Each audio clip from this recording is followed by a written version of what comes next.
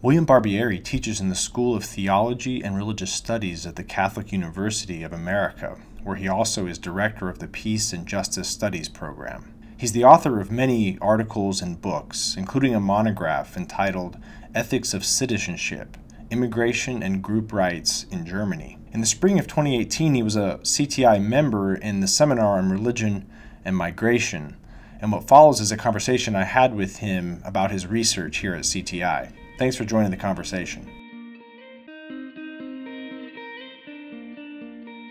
So, Bill, tell me about your teaching at Catholic University of America. What are some of the areas you teach in? Well, I'm in 2 units on our faculty there. One is the unit in religion and culture. That's kind of my main base there, and also moral theology and ethics. So in the context of those 2 units, I teach courses on comparative ethics, ethics and public policy, religion and secularization. I also direct the Peace Studies program at Catholic University, so I teach a number of courses related to peace and justice. One of them is a film course, War Ethics in Film. And lastly, I teach a number of courses about environmental ethics. So in addition to our program on religion and migration, you would probably have a lot to speak about next year on religion and violence, religion and peace. Well, yeah, I've been thinking about how the whole program of inquiries fits into this overarching model of integral ecology that I've been working on lately. That includes the built environment and war and peace and migration too. How long have you been at Catholic U? Over 20 years now, long enough to qualify for free parking. I won't be more specific than that. And so tell me a bit about your research interests. Well, they've evolved in recent years. I worked for a long time in the intersection of ethics and political theory, questions that had to do with citizenship and with identity. But around 2009, I started working more heavily on secularization and secularization theory and the way that the role of religious communities is changing in modern societies. So I've got your book on Charles Taylor on secular age. Oh, yeah. So that was kind of the fruit, I think, of that phase of my research. And then from there, that kind of took me into a project on what I call the historicity of morals, where we're digging a little bit more deeply into how moral perceptions shift over time and how that comes to be reflected in religious teachings, especially Catholic social and moral doctrines, but also as a more general problematic that religious communities face in modern society. So I've been editing a book on that topic. I've moved in the last few years into a more intensive study of human dignity as a very interesting problematic that brings together my interests in political theory and in ethics and in religious studies, to a certain extent theology. I've been hammering together a project on that. Another interesting area of human dignity is the intercultural dimension, because it's a concept that has to be engaged by different cultures. So that's one project that I'm working on, and I'm actually moving these days back to the issue of ecology and how ecology as a model is reshaping, I think, moral theory to a certain extent right now. And how did you get interested early on in religion and ethics as a field? You know, with me it was a classic case of having a particular professor who moved me, and as is often the case, I think that was my first semester in college where I happened to land in an ethics course.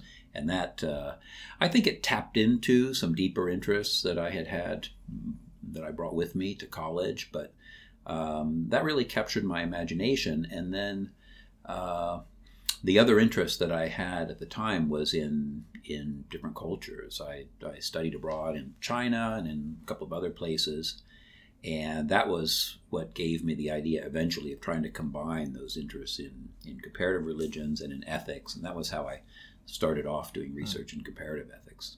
And bringing all those sort of strands together, what's your project here at CTI been on religion and migration?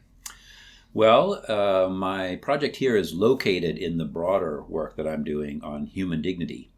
And to me, this has been a very rich opportunity to go very deeply into a case in which human dignity as a concept is playing a very important role in shaping how we think about and how we act in response to a particular set of problems. So in my project, I'm looking at how the international laws that shape migration and refugees, which are rooted in the Universal Declaration of Human Rights and the international human rights regime. That human rights regime is founded on a kind of concept of human dignity that was not filled in at the beginning. It's very interesting. The commission that drafted the Universal Declaration on Human Rights agreed to disagree about what human dignity is or where it comes from, but they agreed that human dignity is the foundation of human rights.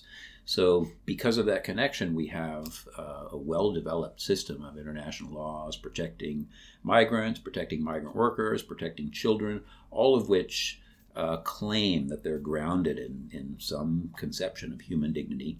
Then at the other end, we have particular problems that migrants encounter: human trafficking, smuggling, maltreatment, detainment, where defenders and advocates for migrants find human dignity language to be very useful in describing their plight and in reaching out to people to help organize assistance for them. So human dignity works on the ground in a way, and then it also works at this theoretical level. And what I'm interested in my project is tracking those relations and trying to think through how human dignity language works and can be applied in this field. And it's also of particular interest to me, given my broader interest, because human dignity is a notion that resonates very strongly with religious traditions, especially with my own Catholic tradition, but it works well in other religious traditions as well. But then there's also a strong kind of secular interest and investment in human dignity language. For example, Immanuel Kant is often brought up as a particularly influential modern defender of the idea of human dignity. And so people draw on that kind of tradition when they organize movements for death with dignity, for example, or the dignity rights of LGBT populations. So yeah, I'm trying to get at those manifold aspects. Have there been ways in which being here at CTI have sort of surprised you, or you've worked with other people in the program and you've kind of changed tack in some way? Sure, yeah. One very rich element of the program is the international dimension, where I've been able to encounter very different approaches toward experiences with migration that have placed my own research in a different light. Just to give an example, we have a colleague from Australia who has talked about a program which I hadn't known about, where climate refugees, islanders who are threatened by rising sea levels, have organized through their government a program called Migration with Dignity, where they've mobilized the idea of autonomy and self-determination as a manifestation of dignity in a set of programs designed to upskill this population and give them the conditions, the skills, the qualifications that they need to be attractive migrants who are then in a position to be able to move to other receiving countries and bring their culture with them. So that's an example of how discussion with my colleagues here has provided rich cases, which actually have been, I think, informative for, in this case, both of us. Well, thanks, Bill. That's really interesting, and thanks for being on our podcast. My pleasure. It's been a great experience. Thanks.